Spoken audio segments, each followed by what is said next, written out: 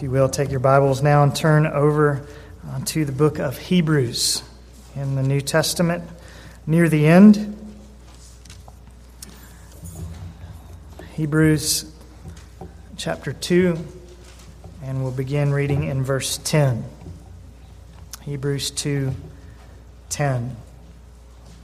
For it was fitting for him, for whom are all things, and through whom are all things, in bringing many sons to glory, to perfect the author of their salvation through sufferings.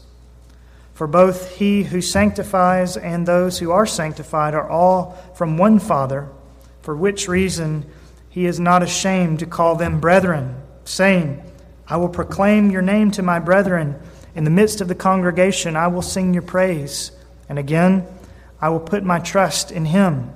And again, behold, I and the children whom God has given me. Therefore, since the children share in flesh and blood, he himself likewise also partook of the same, that through death he might render powerless him who had the power of death, that is, the devil, and might free those who through fear of death were subject to slavery all their lives. For assuredly he does not give help to angels, but he gives help to the descendant of Abraham.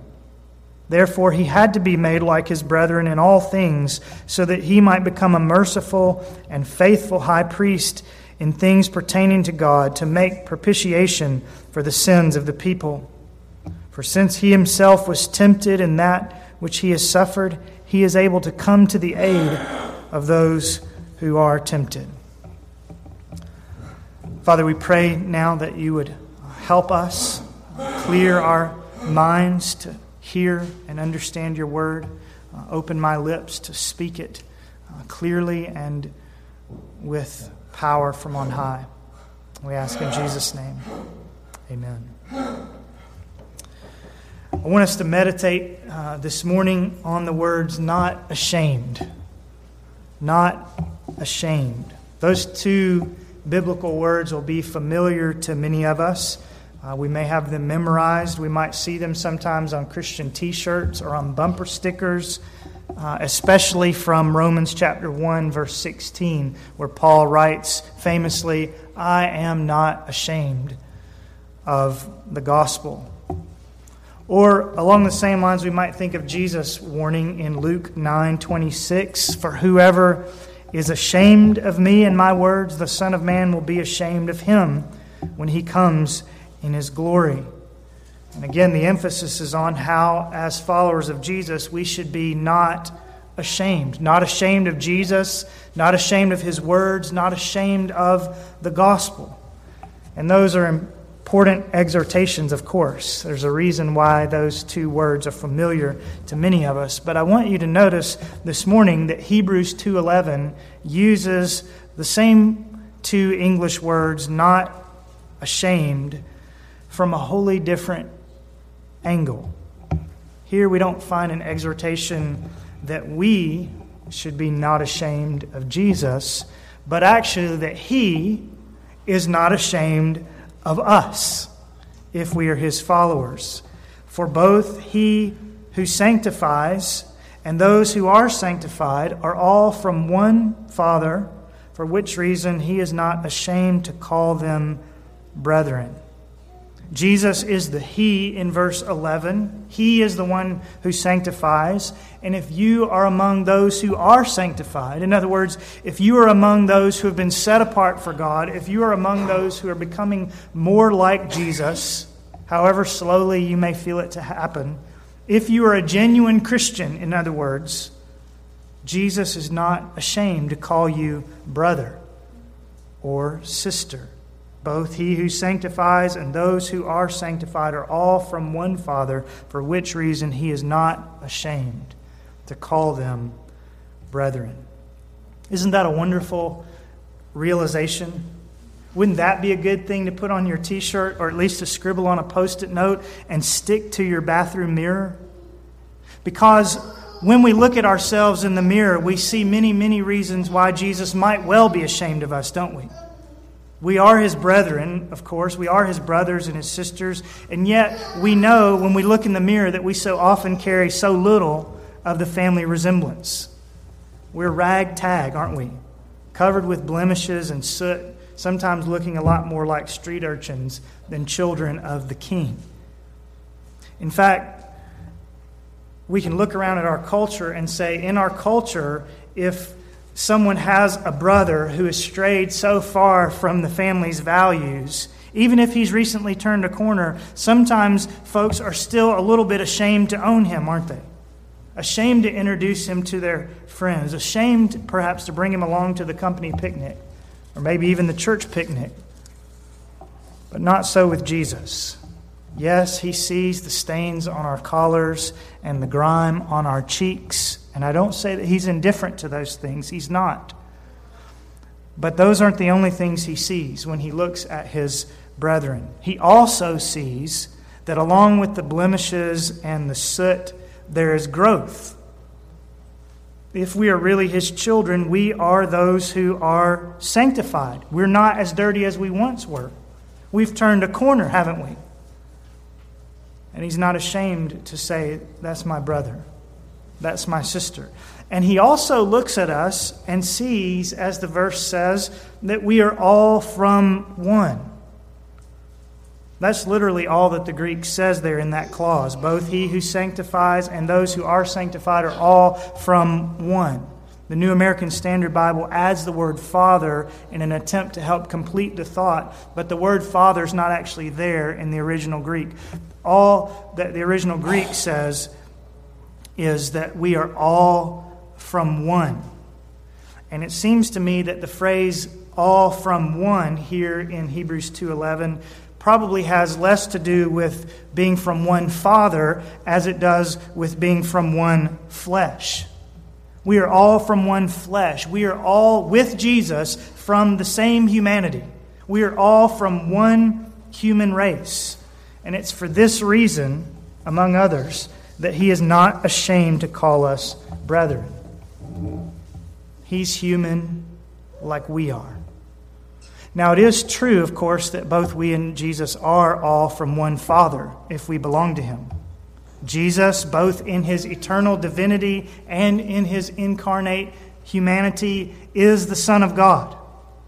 And we too, by virtue of our having been born again by the Holy Spirit and adopted into the family of God, are children of God as well. So it's true that we and Jesus are all from one Father. But as I said, I don't think that's what the author of Hebrews is emphasizing here. Because the larger passage that we read, verses 10 through 18, is really an exposition of Jesus' humanity. That's what this passage is emphasizing. It's a refresher course on the reasons Jesus took on flesh and blood, verse 14. This passage is an explication, verse 17, of why he had to be made like his brethren in all things. That's what the author of Hebrews is primarily dealing with us with in this passage that's before us today. Why Jesus became a man, why Christ became human, and how his incarnation benefits us, his fellow humans. And realizing that that's the main emphasis of the passage at large, Jesus sharing in our flesh and blood, it seems to me that that's also likely what the author has in mind when he says in verse 11 that both Jesus and his people are all from one. We are all from one human race. We are all from one flesh and blood. And it's for this reason, at the end of the verse, that he is not ashamed to call us brethren. Jesus looks at our humanity, our human foibles, our human failures, our human weaknesses. And though he did not join in our sin, he sympathizes with us because he joined with us in all the other ways that we are human. He too is fully human. He, by experience, knows our frame. And because he does, he's not ashamed to call us frail, fractured, struggling human beings his brothers and sisters. He has flesh and blood just like they do, verse 14. He has been tempted just like they are, verse 18. So the main thrust of this passage is to explain that Jesus took on flesh and why. To reinforce the fact of Jesus' humanity and then to demonstrate the upshots of that incarnation in the lives of his people. And the upshots of Jesus becoming human are many, aren't they? Because he shared in our flesh and blood, verse 14, he was able to die for us and render the devil powerless in our lives. Because he was made like his brethren in all things, verse 17, he was able to make propitiation for the sins of the people. And because, having been human, he was tempted like his people are tempted, verse 18, he is able to sympathetically come to their aid. All of these are wonderful consequences of Jesus having become one of us, of Christ having taken on flesh and dwelt among us, of him having become fully human. But there is another upshot of Jesus' incarnation. Verse 11 in particular gives us another consequence of the fact that Jesus has become man, and that's the one that's been particularly sweet to me recently. Verse 11 contains another magnificent outcome of Jesus becoming flesh and dwelling among us, namely that as our fellow man, he is not ashamed to call us brethren. This consolation, remember, is not for all of Jesus' fellow men, of course. It is, the verse defines, for those who are sanctified. But if we are among the sanctified, if we are among those who are becoming more like Jesus, if we are true Christians, we have the sure word, here in the black and white of Hebrews 2:11, Jesus is not ashamed to call us brethren. You understand, of course, that the verse actually says he's not ashamed to call them brethren, speaking in the third person. But if you are among the them, then you can say what I'm going to be saying this morning, inserting the word us in place of the word them, inserting the word me in place of the word them. He is not ashamed to call them brethren. That's what it says, but I'm among the them. He's not ashamed to call me brother. He's not ashamed to call you sister. He's not ashamed to call us brethren. And I think that's the way that I'll be saying it to you this morning, putting you right in to the passage.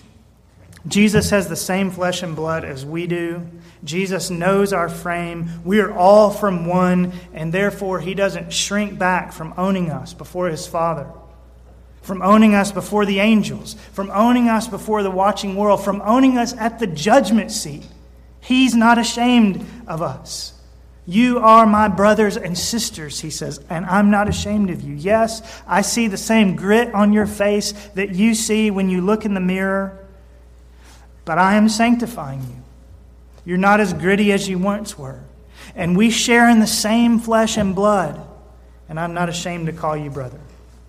I'm not ashamed to call you sister. And how often do we need to hear that?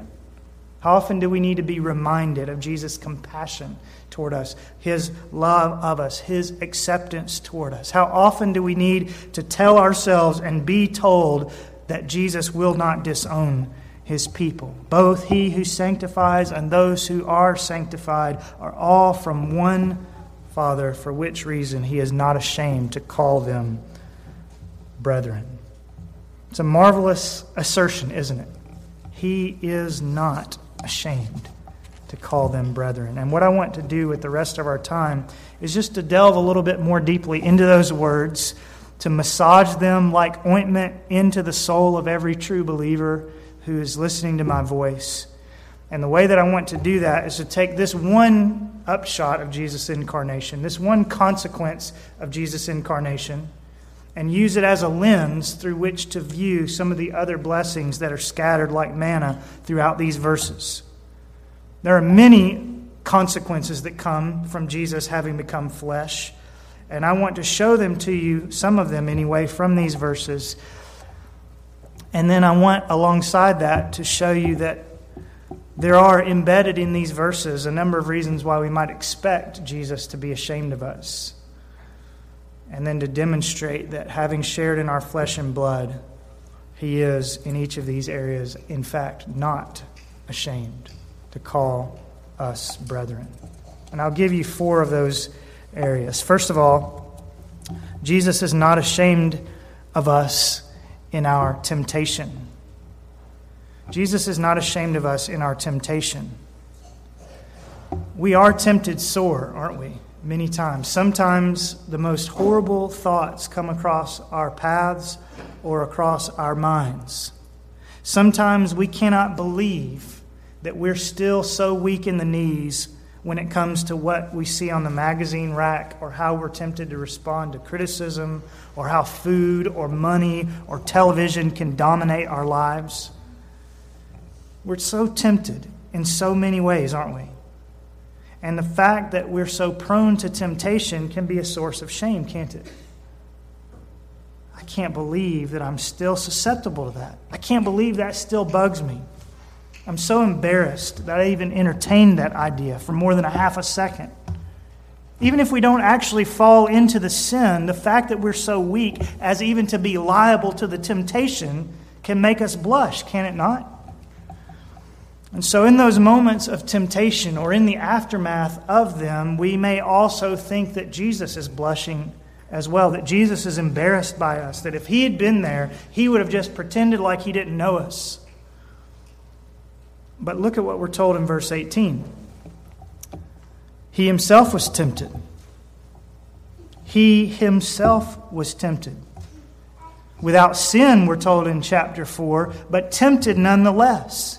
He himself knows our frame. He knows what it is to be human, to live in a fallen world, to be tempted, and to have a difficult choice in choosing between right and wrong. Jesus knows those crossroads that we come to. He's been at them.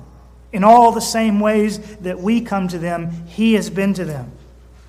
And he doesn't abandon us for facing the same trials that he himself faced.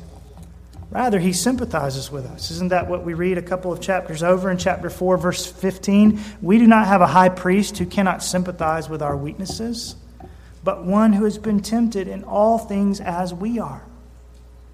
And having been tempted like we are, I want to say to you that he is not ashamed to call us brethren, even when we are tempted.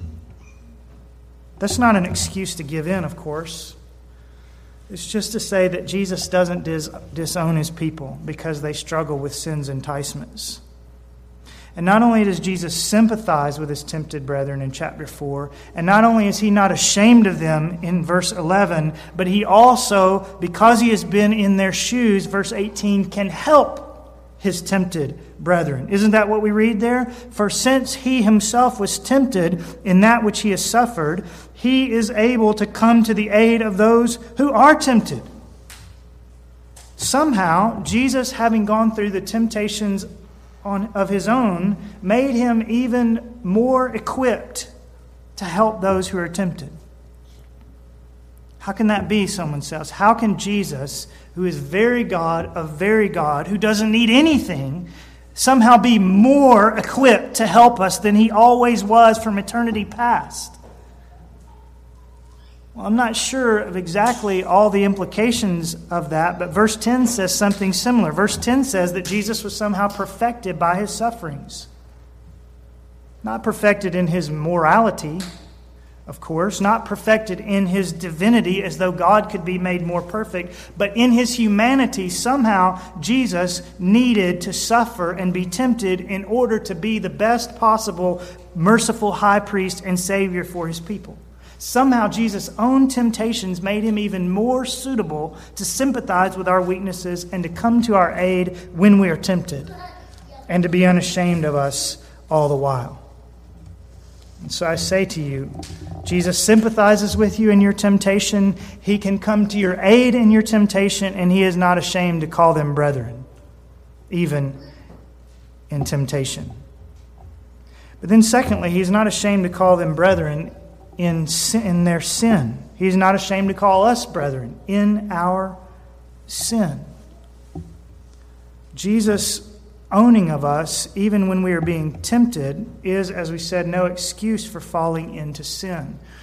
But the question then is, what if we do? Because we do, don't we? What happens then? Maybe Jesus is not ashamed of me as long as I'm tempted, but I don't fall into sin. But what happens when I fall in? What happens when I jump in? Maybe that's the point at which Jesus' cheeks blush. Maybe that's the point at which he begins to walk away whistling as though he doesn't know who we are. He has every right to do that, does he not? We might fathom that Jesus would be ashamed of us, or not be ashamed of us, I should say, when we're tempted. We might understand that because temptation is not the same as sin. Jesus himself was tempted after all. But it's harder to imagine Jesus walking arm in arm with us and still calling us brothers and sisters when we've not only glanced for a few moments into the cesspool, but actually fallen in headlong. Will Jesus still own us then when he's got to pull us out and scrub us clean once more? Can he possibly be unashamed of us even though we sin? Well, again, the answer to our question lies in Jesus' incarnation, in his humanity. Because of his incarnation, because Jesus became one of us, he need not be ashamed to call us brethren, even when we've fallen into sin. But the logic this time is different from the previous point. When we spoke of temptation, we said that Jesus' humanity is such a help because as a human, he was tempted too. So he can identify with our struggles, and he's not ashamed of us. Having become human, Jesus can identify with all of our struggles. Well, all of our struggles except one, right? There's one struggle that Jesus cannot identify with. There's one pair of shoes that he cannot put himself in, and that is the shoes of our sin. Jesus doesn't identify with our sin, does he? He was fully human. He was made like us. He was tempted in all things as we are, yet without sin. And yet I say that because he was fully human, because he was made like us, he is able to own us and not be ashamed to call us brothers and sisters even when we sin. How is that? How does the incarnation of Jesus enable him not to be ashamed to own us sinners? The answer this time is not that his incarnation enables him to sympathize with our weaknesses, but that his incarnation enabled him to die for our weaknesses, to die for our sins. Isn't that what we're told in verse 17? Therefore he had to be made like his brethren in all things, so that he might become a merciful and faithful high priest in things pertaining to God, to make propitiation for the sins of the people. He had to be made like us so that he could make propitiation for us. And what does it mean to make propitiation for the sins of the people? It means to die in their place, to absorb the penalty that their sins deserved, to absorb God's wrath against the sins of his people. That is propitiation, absorbing God's wrath for sin. And that's what Jesus did for us on the cross. And in order to do it, verse 17, he had to be made like us. He had to be made like his brethren in all things. He had to become human in order to die for our sins. And for two reasons. First of all, he had to come to earth as a human because he had to die. Jesus could not have come to earth as a spiritual being, which he was from eternity past, right? God is spirit. But had God come to earth only in that spirit form, it would have been impossible for him to die, would it not? So Jesus had to take on flesh and dwell among us. He had to be made like his brethren in all things. And not only did he have to take on flesh, but he had to take on human flesh as well. Not only human flesh, but human nature as a whole, in fact. He couldn't come as just any flesh. And he couldn't just come with a body. He had to come with a whole human nature. Because it was human beings who sinned. It was humanity who deserved to die, right? And therefore it had to be human blood that was shed for human sin. That's why he had to be made like his brethren in all things. He had to have human flesh and he had to have a human nature so that he might make propitiation for the sins of the people. And here's where we circle back around to verse 11. If Jesus has made propitiation for our sins, if we are among God's people, and if our sins have therefore truly been atoned for by his blood, then Jesus has no reason to keep his distance from us, does he?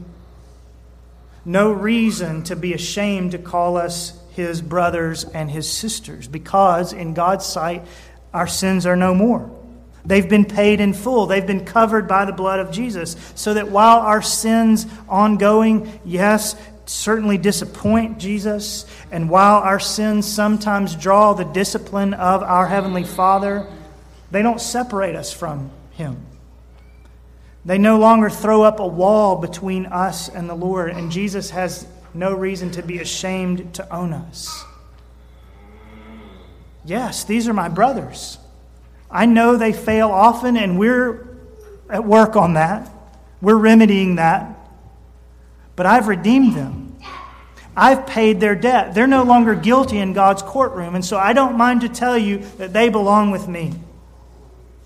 And not only that, but remember, Jesus could also say from verse 10, and not only are their debts paid in full, verse 11, not only are their debts paid in full, but their lives are changing as well.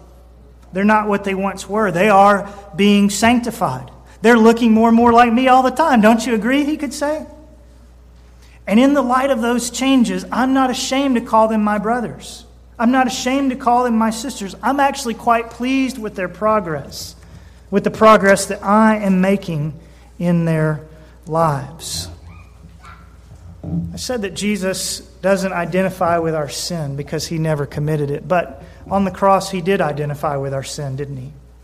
On the cross, he did take our sin upon himself and die so that we are no longer guilty before God and that he no longer has to be ashamed to call us brethren. Jesus doesn't like our sin. Jesus doesn't wink at our sin. Sometimes his Heavenly Father disciplines us, perhaps even severely for it, to teach us to grow beyond it. But in the midst of Jesus not liking our sin, in the midst of the disappointment or the discipline that may come from our Heavenly Father, he still loves us dearly. Jesus still sees God's work in our lives. He still sees his blood covering all our sins, and he is not ashamed to call us brethren. And he's not ashamed to call us brethren, not only in our temptation and in our sin, but thirdly, he's not ashamed to call us brethren in our fears.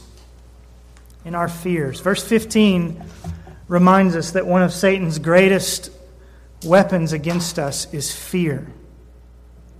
Sometimes it may be the fear of death that's mentioned here. Sometimes it may be other fears, but the devil has a way many times of getting us over a barrel, doesn't he?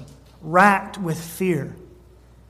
And fear can be all-consuming. It can control our lives and steal from us our time and our joy and our hope and many other things. It often settles most on older people and on children, but the rest of us in between are not immune to great fear, are we? Sometimes we may look at a fearful person and say to them, "Come on now, snap out of it. Get a hold of yourself. What are you so afraid of? Get a grip. You're being ridiculous. You're imagining things that aren't there." All that may be true. We may be right. And we may grow tired of a person who's struggling greatly with fear or even a little bit embarrassed by all the seemingly irrational things that they do. But Jesus understands the devil's games. And far from being impatient with or embarrassed by the fearful, we're told in verse 14 that since the children share in flesh and blood, he himself likewise also partook of the same, that through death he might render powerless him who had the power of death, that is the devil, and might free those who through fear of death were subject to slavery all their lives. This is mainly, again, talking about those who are afraid of death and hell. But Jesus became a man so that he might deal with the devil and deal with our fears, so that he might, by his death, render powerless that great fearmonger called Satan. Do you know, incidentally, that the devil is ultimately powerless against those for whom Christ died? That's what the verse says, isn't it? Through death, he might render powerless him who had the power of death, that is the devil, and might free those who through fear of death were subject to slavery all their lives. If you are in Christ, the devil is ultimately powerless against you. Not because of you, but because of Christ. Now, he still prowls around like a roaring lion seeking someone to devour, but the lion has been put on an unbreakable leash. He can only go so far. Yes, he can still, as he did with Simon Peter, sift God's people like wheat, but in doing so, he unwittingly does them good. He means to shake them up so that they'll be blown away like chaff. But in God's Romans 8:28 economy, Satan's sifting of God's people actually just makes the kernels of wheat all the more free of the entanglements. Jesus has rendered the devil powerless. Jesus has put the devil in a position where unwittingly he means it for evil, but God works all of his junk for good. He cannot overthrow you if you are in Christ. And all of this, we're told, is somehow related to the incarnation, related to Jesus becoming flesh, and related to the cross. Since the children share in flesh and blood, he himself likewise also partook of the same, that through death he might render powerless him who had the power of death, that is, the devil. And the result of Satan's powerless is that, in verse 15, we no longer need to be afraid. And yet sometimes we still are, aren't we? Though the devil has no power over us, sometimes we think that he does, and sometimes we are terribly afraid. But he who loved us enough to come and die to rescue us from the devil and from fear surely still loves us even when we struggle with it, don't you think? Even though we are a fearful people, he is not ashamed to call us brethren. And then finally, notice that Jesus is not ashamed to call us brethren in our suffering. In our suffering. If you read the book of Hebrews, you will get the strong impression that the Christians to whom this letter was originally addressed were feeling marginalized and were suffering a little bit for their faith. So compared to the large, organized Jewish religion that they had left to follow Christ, these people were a little bit ragtag, perhaps. They had no more temple. They had no more priest. They had no more ceremonies. And chapter 12 indicates that not only were they sort of a small, marginalized group of people, but they were also facing hostility. Maybe it was in official ways from the government or from the Jewish leaders. Maybe it was just in economic terms. People wouldn't shop at their stores anymore. Maybe it was within their own families, but they were facing hostility and they were marginalized. They felt like they were just on the edges of society. And so it has often been for Christians the world over. In most places in the world, to be a Christian is to live on the fringes of things, to suffer difficulty, to be a bit ragtag societally. But listen to what verse 10 says about the leader of this ragged crew. For it was fitting for him, for whom are all things, and through whom are all things, and bringing many sons to glory, to perfect the author of their salvation through sufferings. Through sufferings. Isn't that an interesting sentence? He talks about God, for whom are all things, and through whom are all things, and him bringing many sons to glory. It's a triumphant kind of verse, isn't it? But then it says the way he brings many sons to glory is to perfect the author of their salvation through sufferings. It was fitting that Jesus would save his people through sufferings. And it was fitting for a number of reasons. Not least because, as we've said, it was only by his suffering that our sins could be propitiated, forgiven, atoned for. But I wonder if the author of Hebrews isn't, with this phrase, it is fitting. I wonder if he isn't hinting to the struggling Hebrew Christians that Jesus' suffering was fitting because he is the Lord of a suffering people. It was fitting for him to bring many sons to glory by means of suffering, because not only would his suffering atone for their sins, but his suffering would also acquaint them with him with their sorrows. Not only would his suffering atone for their sins, but it would acquaint him with their sorrows. It was fitting that a suffering people should have a suffering Savior. Many kings might be embarrassed by such people as the early Christians. Many kings might be embarrassed if their subjects were a motley crew of marginalized, socially unimportant, poor, suffering, common folks who were not generally acceptable in polite society, and many of whom were slaves. What king would choose that group to be the ones to march behind his banner? But that's what the early Christians were, and that's what many Christians in the world are today. Nobodies culturally. People who struggle, people who suffer, sometimes for their faith, sometimes just with the regular trials of life. And many kings, I say, might be embarrassed by such a constituency, but not the king who was born to a poor, young, unmarried couple and laid in a manger. Not the king who worked his whole life in a woodshop. He's not embarrassed by those kind of people. Not the king who is ostracized by the religious elite. Not the king with nail prints in his hands and feet. It was fitting that this kind of people have this kind of king. One who, as the hymn writer says, knows all about our troubles. It was fitting that he bring them to glory, not by military conquest, not by great political acumen, not by great maneuverability in culture, but it was fitting that he bring them to glory through sufferings. For having suffered himself, having been on the margins himself, having been poor himself, having been outside the camp himself, he is not ashamed to call them brethren who come from exactly the same shoots, or who end up in those shoots because of their decision to follow him. Now, we're not suffering like the early church was suffering by any stretch, and we're not suffering like many of our brothers and sisters in the world are suffering, but we are, relatively speaking, in the world at large, fairly small and fairly insignificant, aren't we? I hope I don't offend you by saying that. I say it about myself. I look out at our crew this morning, I look in the mirror, and I say, Paul is right. There aren't many mighty or many noble among God's people. We're just average folks, most of us. And comparatively, there are only a handful of us, really. And I know what it is to see someone's condescending smile as if to say, of course there are only a handful of you with your ancient beliefs and your simple backward ways of doing things. But Jesus is not ashamed of his little flock of ordinary people here in Pleasant Ridge.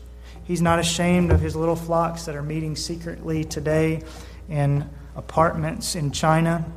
He's not ashamed of his little flocks in Ethiopia meeting in ramshackle buildings made from scrap pieces of corrugated metal just stuck together in all sorts of angles to make a building. He's not ashamed to call them brethren because he has suffered too. He's been treated like a nobody too. He's been looked down upon too. He's gone outside the camp too. Here's another way in which the Lord of glory identifies with his people. Another way in which they are all from one in their suffering. Both he who sanctifies and those who are sanctified are all from one, we're told. For which reason he is not ashamed to call them brethren. What a good word verse 11 is when we are tempted. What a good word when we fall. What a powerful word when Satan has us over the barrel of fear. And what a sweet word when we are struggling and small. He is not ashamed to call them brethren.